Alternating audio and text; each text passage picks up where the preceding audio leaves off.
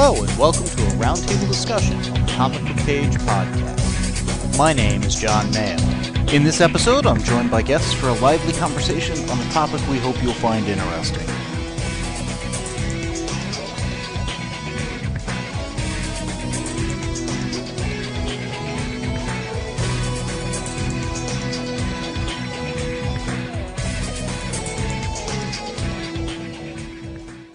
In this roundtable discussion, I am joined by my sister Kay, and we're going to have a spoiler-filled discussion around the first season of Supergirl. We reserve the right to spoil potentially Arrow, Flash, some of the DC cinematic, films and such, and possibly the Marvel TV shows, because there's always that unintentional urge to compare and contrast. Well, the one thing with Supergirl that you've got to kind of compare and contrast to, I think, is a Superman TV show. Mm-hmm. Because much like Arrow is kind of a Batman show, Supergirl is very much a Superman show, except starring Supergirl. Well, Superman in silhouette appeared a few times. And I kind of like how they acknowledge he's in the universe, he plays a role in the story as not even supporting cast, but, mm-hmm. The face you never see sort of a deal. And there are some people that seem to think that Superman's kind of gotten the short end of the script a number of times and just dismissed and whatnot. It's like the show's not about him. No, but to me it's felt a little awkward. I was okay with it. I think near the end when he got taken over by the mind control, he's on the table and she just kind of ignores him or whatever. It's like, okay, I get that they kind of dissed him a little or whatever, but that's so they didn't have to cast him also. Exactly. And that's what it was feeling like to me. But where his shadow is really overwhelming, I think, and not in a bad way, but I thought a very noticeable way, is just the structure of the show. Yeah. Okay, we've got Supergirl instead of Superman. We've got Catco instead. We've got Jimmy Olsen. Yes, very instead true. of, Jimmy Olsen. And technically, the role he's playing while he is Jimmy, the one who's more replacing Jimmy Olsen is Winslow Schott. Yes. Jr., who's, again, kind of that lower level at the company or whatever. Mm-hmm. Instead of the Daily Planet, like you were saying, we've got Catco. Mm-hmm. Cat Grant instead of Perry White. Mm-hmm. Instead of Lois Lane, we got Lucy Lane. So, I mean, there are a lot of things where it's very iconic Superman-ish. Mm-hmm. We've got the Office romance. Yeah. I mean, everything is more or less the same, but one step removed. Mm-hmm. So, yeah, and really, in that respect, Jimmy is in place of Lois, almost. Yeah. But we still have a Lane or two, because we get the father at one point. And then I think one of the things that really stood out to you over the course of the season, and rightfully so, was how much Max Lord was just a stand-in for Lex Luthor. Okay, now, for those who were not watching it with us, you are rightfully calling me on that because more than once I asked you if Max Lord is a poor man's Lex Luthor. Lex Luthor. Lex Luthor, thank you. Wow, it's either dyslexia or... That's dyslexia right there. Just showing how non-comic book reading you are. No, that's dyslexia. Yeah. But no, he was almost but not quite every time. Genius, didn't like the super person, it's... Millionaire. Well, yeah. Head of the company. The billionaire, whatever. There were so many things that he was used exactly how Lex Luthor would have been used had this been a Superman show. Yeah. And I was... But not as well. And I say that in terms of, I loved John Shea over on Lois and Clark. I'll be honest, I never really warmed to him. I mean, I see what you liked about his character on Lois and Clark, but... Well, to me, he had the charisma, the charm, the billionaire thing going on. He was just evil, and you kept wanting him to get on the side of good. I think the problem with the Max Lord character was it was so easy to compare to Lex. And so hard for Max Lord to come out on top in that comparison. Yeah. And you look at the Lex Luthor in Lois and Clark, or you look at the Lex Luthor in Smallville. Yeah. Very strong character there, very likable character at times. Yeah. So I think that put the character at a disadvantage. And again, the antagonist, so it's not like we're supposed to like him. Well, you come to the very end of the season, and right there in the finale two-parter, I'm finally starting to think, okay, there's hope for this guy. He's not as horrible as I thought he was in a variety of ways. And then the closing few minutes of the show, I'm banging my head against a wall going, seriously? Which part? The general betraying his daughter effectively and handing stuff over to Max Lord, who's about to go off on another criminal mastermind. I was just faking it for the two-parter because people can't be mindless drones. I didn't take it that way. I took it as this... If it happened once, it could happen again. We need to be able to defend against it or weaponize it ourselves or whatever. Max Lord thinks, much like Luthor at times, he's the hero of the story. The other comparison I think needs to be made with this show is to both Arrow and Flash. Okay. And how, particularly early in those shows, because I think it's a little less so with Arrow now, you've got the home life, the office life, and the superhero life. You've also got the gathering of a team, the pulling in of the circle of trust. Exactly, the support team and stuff. We very much have all of that here. And I don't think of Supergirl or Superman as team shows. And yet this was very much, to me, a team show. What's interesting with Supergirl is you've got the Catco office and stuff like that. We've got Wynn, we've got Jimmy, we've got Cat, Lucy at times. You've got them kind of splitting off to the hidden office for Supergirl's private little group, much like the Arrow Cave or the Star Lab stuff in Flash. But then you've got the DEO stuff where you get her sister, Supergirl's sister and stuff. You get J'onn J'onzz, the Martian Manhunter. So you've got that whole thing. So at times you've got the dueling superhero lives almost. And then you get a fair amount at her actual apartment with the same players, but in the home environment. And at times also the Danvers. You've got the, do I want to do it with or without the government? Yeah. You know, and kind of like with some of the movies, there's this fear component. Not as bad as in the movies, and not from the hero. Well, it came across from Max Lord, certainly. Yes, definitely. A lot of his motivation is just these aliens exist and they're dangerous. And in this world, it makes sense, but there's also, it doesn't permeate society. But there's also I want to say a fear of the hero being controlled by the government, but a fear that you have to both work with them and be independent of them. What I liked with this is through Cat Grant and Catco, there was very much a how does the hero get branded? How do people trust the hero? What breaks that trust? How can that be rebuilt? Yes. And there was some very, I think, subtle commentary around how we as a society deal with celebrities, be them heroes or whatever. As well as just a power of the press. Commentary. I think when the season started, I didn't know much about Cat Grant as a character. Based on what I saw before the season started, I didn't expect much from the Cat Grant character. I'd been watching Callista Flockhart on Brothers and Sisters for seasons a couple years ago. So I like her, I like what she's done, but I didn't know anything about what would she do here. And all the other characters seemed to be a different age, place in life type thing from where they said that character would be. So I'm sitting here going, okay, so how are these characters going to interact with Cat Grant?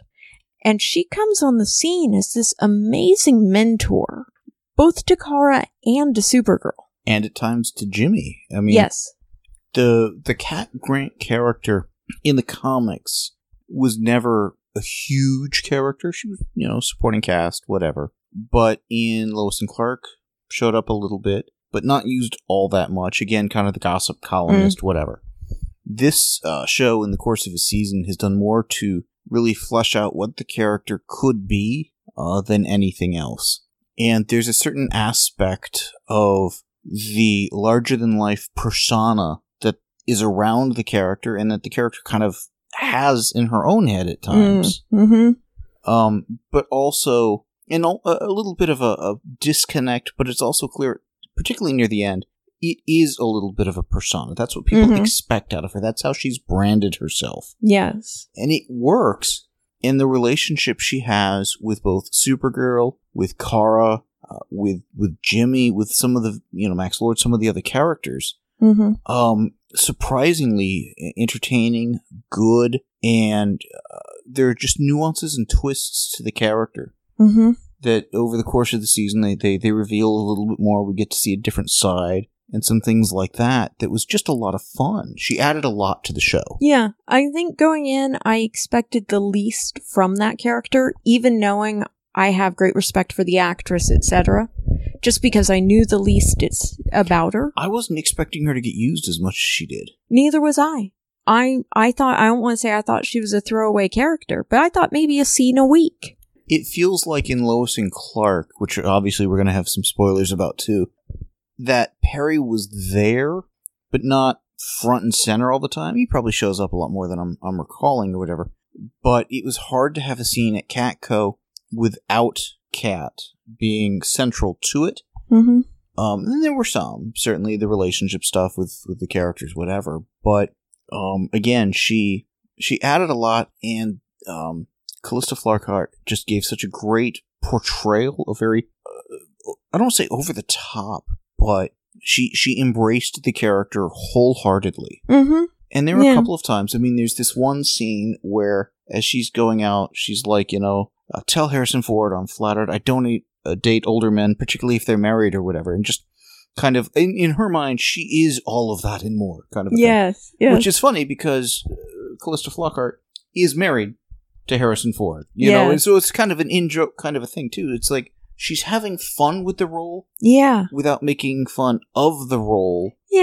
And it plays both as a funny joke if you've got that knowledge, but also if you don't, because at the time I didn't, it's like, okay, that's just the way that character is. She takes no prisoners and no flack from anybody. Well, and at one point in the series of episodes with Italia Ricci, information is sent to them on a flash drive, I guess. And it's the kind of stuff that will destroy people's private lives. It's, who is having affairs with who and that kind of stuff. And somebody expects her to publish it, and she's going, no, that's not what we do. Well, she has a moral core and fiber that's interesting to find. They had also set up prior to that she was on the opposite side of that equation at one point and almost getting pushed out of her own company. So there's some aspects where it's, I don't say self-serving, but there is certain principles she holds very closely and deeply. And that's part of why I thought she made a very interesting mentor figure for both Kara and Supergirl.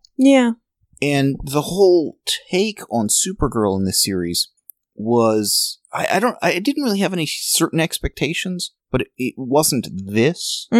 Interesting, Over the years in the Supergirl comics, she's been everything from the party girl on up and down. And what we get here is a very geeky, nerdish kind of a Supergirl, but not in a tech way.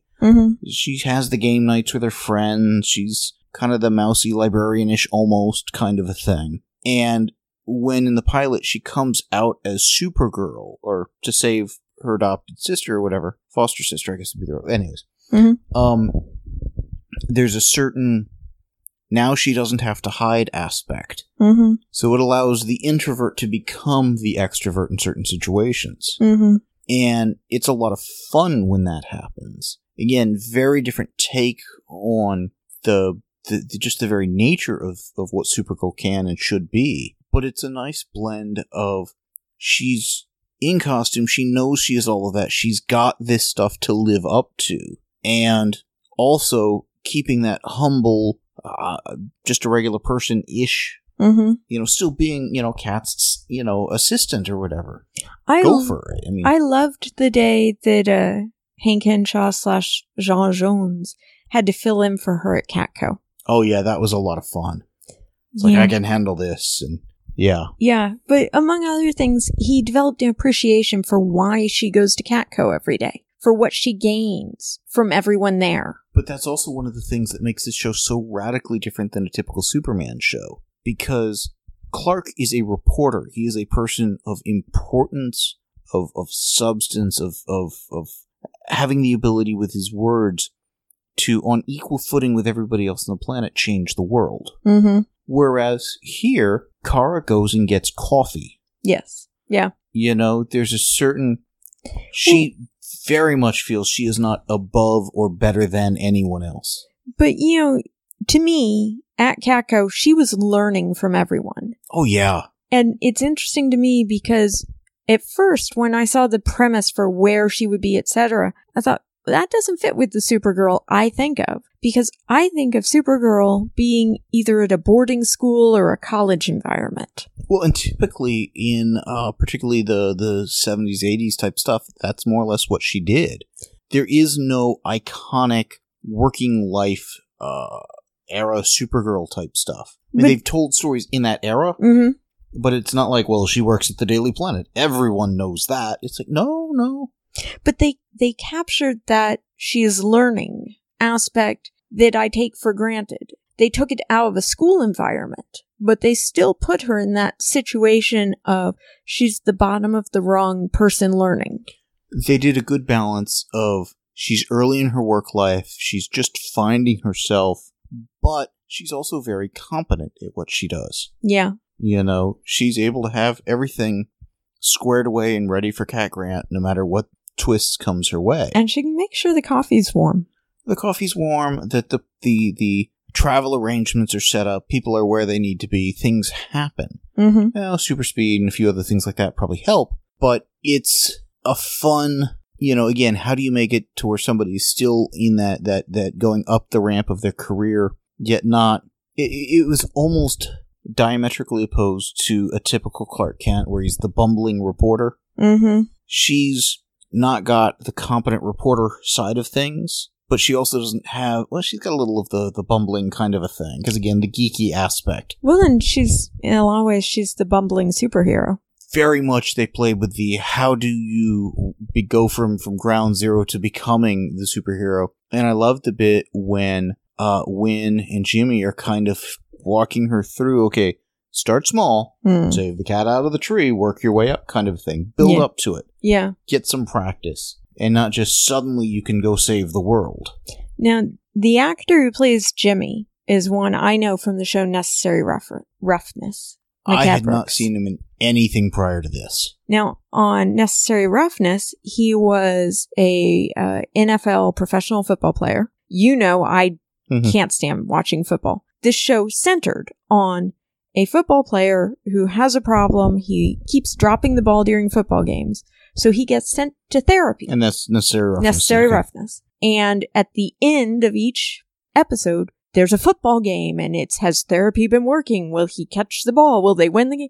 I managed to enjoy a television show all about football and football players because that actor was so good at getting you caught up in the off-the-field drama that affects where your mind is at and can you focus on the field. I have absolutely no doubt after the show he will find much, much more work. Because he's very talented. He's very charismatic. Yeah. He's very much who I would not have thought to cast as Jimmy Olsen. And going back to what do I think of when I think of a character? I think of Jimmy Olsen being 5 to 10 years younger than I think McCad Brooks probably is. Mm-hmm. Just going by guessing his age by sight. Shorter. Yes. Less athletic. Yes.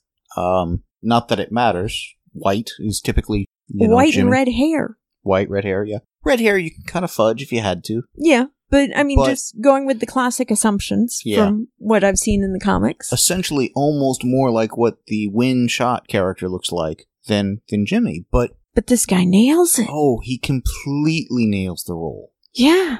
And what I like is not only is he a older, wiser, further in his career, he's in charge of the whole visual layout and all of that stuff at Cat Grant. So he's beyond just the photography, although he still does that. He's he's gone through the number of years, presumably, with Superman. He's got the signal watch. And I want the watch. Oh, man, I am amazed they haven't done that as a collectible item. It's cool looking. Whoever designed it's awesome. I want it. But he's got all of that experience behind him, but he's decided, I need to move out and be my own man, do my own thing. And it so happened that, Superman realized this is where Kara is. She could probably use somebody keeping an eye out for her. Mm-hmm. And again, he's got the experience kind of doing that sort of a thing. Mm-hmm.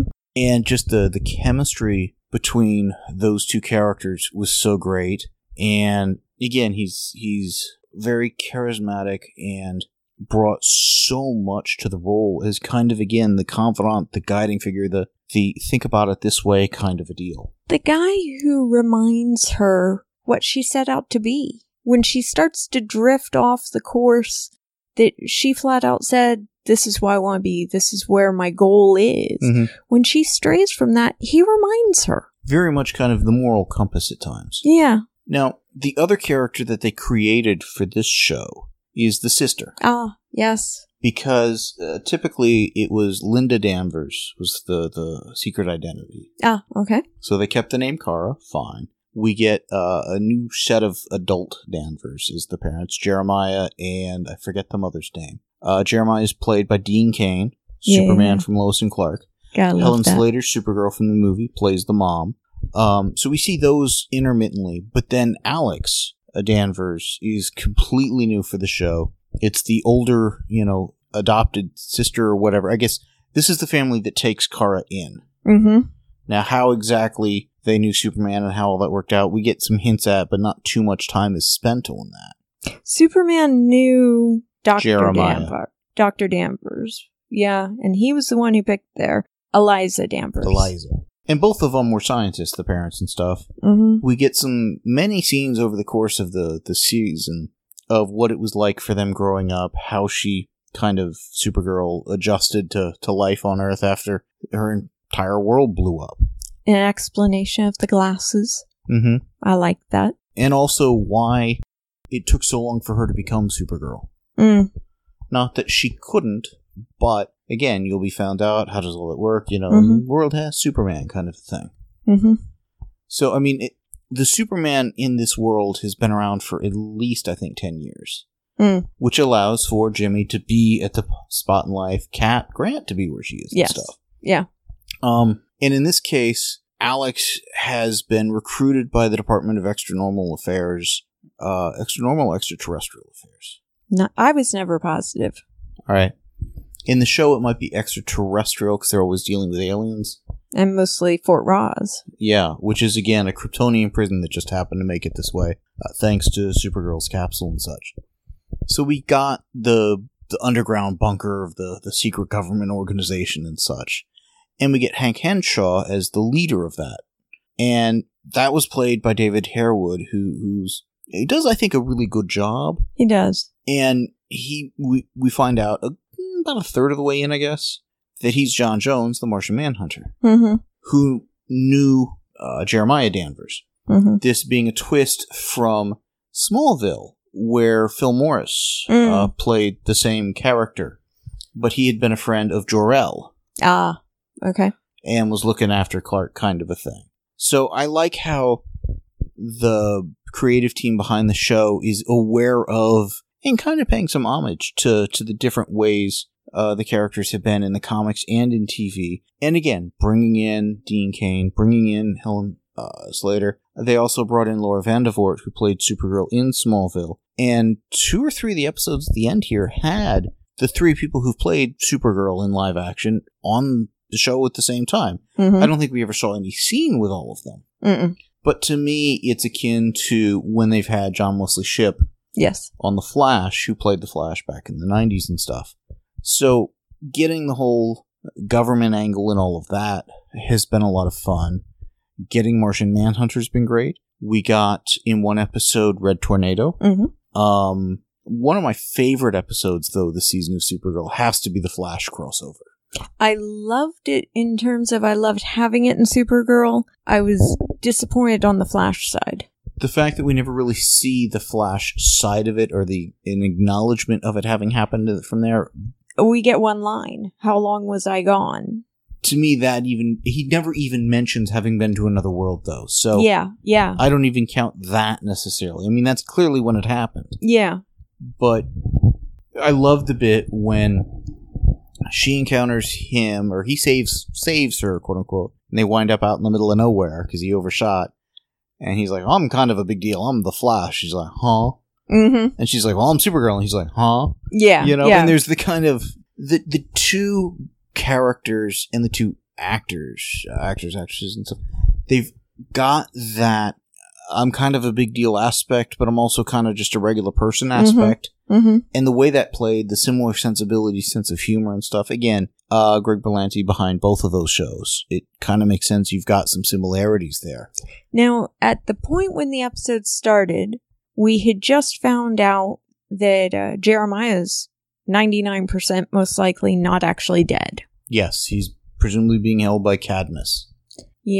So then Flash arrives. We basically go to commercial right after that. And I ask you, what are the odds that Flash will help rescue Jeremiah? Because we had just had, over on Flash, his failure to save someone else's father, and he cared and stuff. And I thought, that would have been a really great plot line for him to get to be a part of. It would have been great character moments for everyone. Well, particularly if in the Flash there was a conversation like Joe, how you doing, Barry, kind of a thing. Let me tell you about my day. Yeah. And then kind of fade out kind of a deal. Yeah. Something to where it's here's what he did, and give just enough to, I met this girl. Yeah. That they could have referenced the crossover without blatantly referencing the crossover. Yeah. Now, the one thing that annoyed me in the crossover, and you've heard me complain about it ever since, up until the crossover, Kara wears red, white, and blue, and shades thereof, pink, etc. Suddenly the crossover happens, and she's in a bright yellow dress. She hasn't been wearing much red, white, and blue ever since. I'll be honest, I had never really noticed the color scheme as being particularly either that or particularly anything. To me, it was mousy librarian-ish kind of attire. And then suddenly she was in a neon bright yellow dress. I'm just saying we could be on an alternate Earth ever since the crossover. Oh, okay. I don't think so. I don't think they did that to us either. I'm just saying it was disconcerting. What was kind of fun, though, is if you include characters we've seen over in Arrow and Flash and Legends of Tomorrow and stuff, we've seen a surprising amount of Justice League satellite-era characters. Mm-hmm. Not all of them, but more so than probably any other single season TV season. Mm-hmm. Again, getting Red Tornado was fun. We've gotten a few other characters, Gorilla Grodd over on Flash, and King Shark and stuff. Supergirl never really went that all out with the all CG type characters, but we've gotten we've got a ton of other Kryptonians on the show. Yes. We got a fair number of aliens for Fort Roz, which conveniently was the prison her mother had put Kryptonian and other alien villains in, including, I think, Jem, son of Saturn at one point, and a White Martian, and a few things. It's like, why were they over in Krypton? They're from our neck of the woods. But then when we get Indigo, which is what Laura Vandervoort played and stuff, kind of hinting at a Brainiac sort of a situation. I mean, overall, I thought they did a really good job. It was entertaining episodes. It showed a lot of promise. A lot of it was really on the screen. Mm-hmm. Good characters, good character interaction, good dialogue, some amazing special effects. I liked how they saved everyone from Myriad. I liked how they had, not long before, they built Supergirl's reputation up, they tarnish it, she's rebuilding it, and this relies on that. Yeah. And it comes down to this world view is so much brighter and open compared to, and not as dark as the cinematic stuff. Yes. Yes. Well, and she speaks from the heart. And that's, again, one of the aspects of the character that I find so fascinating is how emotionally open she is, both as Kara and as Supergirl. She's troubled when things don't go well. She's, emotionally stable, but also just going through some stuff. Yeah. When she had let the city down, that weighed on the character. Mm-hmm. And in a very House of L Kryptonian kind of a way, if you know what I mean. Yeah, yeah. Which apparently was very atypical for Kryptonians based on all the others we see. But they're naughty Kryptonians. I guess. The one thing about the season that I question if it was the right move or not was the way they ended it. If they had ended about a minute earlier with everybody at the apartment of, hey, we won, we saved the world, drinks, kind of a thing, that'd have been fine. Mm-hmm. But then they have this pod from Krypton crash landing. They open it up and, oh my god, kind of reaction shot. And I'm like, okay, I guess we get that next season. And it locks them into how they either need to open the next season or, okay, it's time later, but this is what had happened kind of a deal. Mm-hmm. It just seems like you're doing, as a creator, yourself a disservice because you're forcing certain aspects of the next season. Yeah. I'm thinking it's probably Krypto, but the dog. Mm-hmm. But we never saw any sign of any dogs on Krypton. Very true. It just seemed like a very questionable move. And particularly after the finale, when Supergirl has saved the world, she's almost, lost and dying or whatever. And her sister just happens to know how to fly her spaceship, go up, grab her, and come back. Yeah, I wondered about that. So I'm wondering if it's her sister in there and somebody else came back. It's like, they could have had a clean close for the season and allow them a little bit more retooling time and space if they needed it. Mm-hmm. I don't think they need to retool because it doesn't feel like they've got extraneous characters or other things. I wasn't a fan of Lucy's dad basically betraying the DEO and handing stuff over to Max Lord. I didn't see that as a betrayal so much as it was his orders or whatever, and that... Well, it came right on the heels of No More Secrets. We're going to work together. Max isn't getting that. Yeah. So, to me, betrayal. Government organization type stuff. Greater good. These aliens are powerful. What if she turns back? I mean, yes, it's a betrayal, but it's also, if you lived in that sort of a world, yeah, it's like, we've got, at that point, just maybe the two, but you just had an alien invasion. Yeah. You're going to be a little sensitive to it. Ah, so picky. So, I thought they did some fun stuff over the season. I wanted to see more Red Tornado come back, a few other characters here and there. Mm-hmm. I liked how they dive pretty deep into the DC archives for a couple of characters, a few that they, again, Gem, some of Saturn, and that kind of stuff they didn't have to pull. I think there's a few that could be really fun to do. I'm thinking Ambush Bug in particular. This is a character that is just a little off his rockers, and his power originally was he had these little bug drone type things, and he could teleport and kind of switch places with the various ones. Oh, that's strange. So he would just, teleport all over the place, and he was more just a kind of a nuisance kind of a thing, and again, mentally challenged. Mm. And one of the stories they did, which I think would be fun for this show, was he was a Superman villain. He showed up in the Supergirl comic, thinking it was like a red kryptonite thing, or somebody had done something to Superman. Oh, gosh. And he was in drag. It's like, we can fix this, buddy. Oh, that's funny. And I think that would just be a hilarious kind... Because this was around the time where, just like when Mxyzptlk would come, it's, I got to trip him to say his name backwards, he's gone for 90 days. This was the, okay, I've got to go fly over around the city, go crush all the things. Now he can't teleport, I can take him.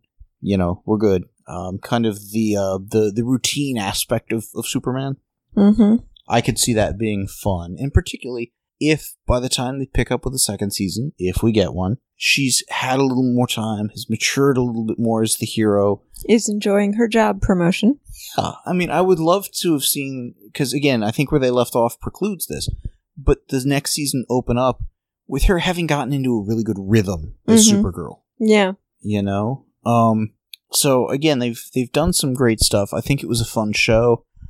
I think there's a lot of competition this season for superhero TV shows. I still think Flash is just a ton of fun. Same with Arrow and Legends of Tomorrow. The DC shows, I think, all have some similarities, some differences. I love that Supergirl and Flash are both on the lighter, brighter end of the scale. Mm-hmm. You know, I think that's part of why I liked how they fought Myriad with hope.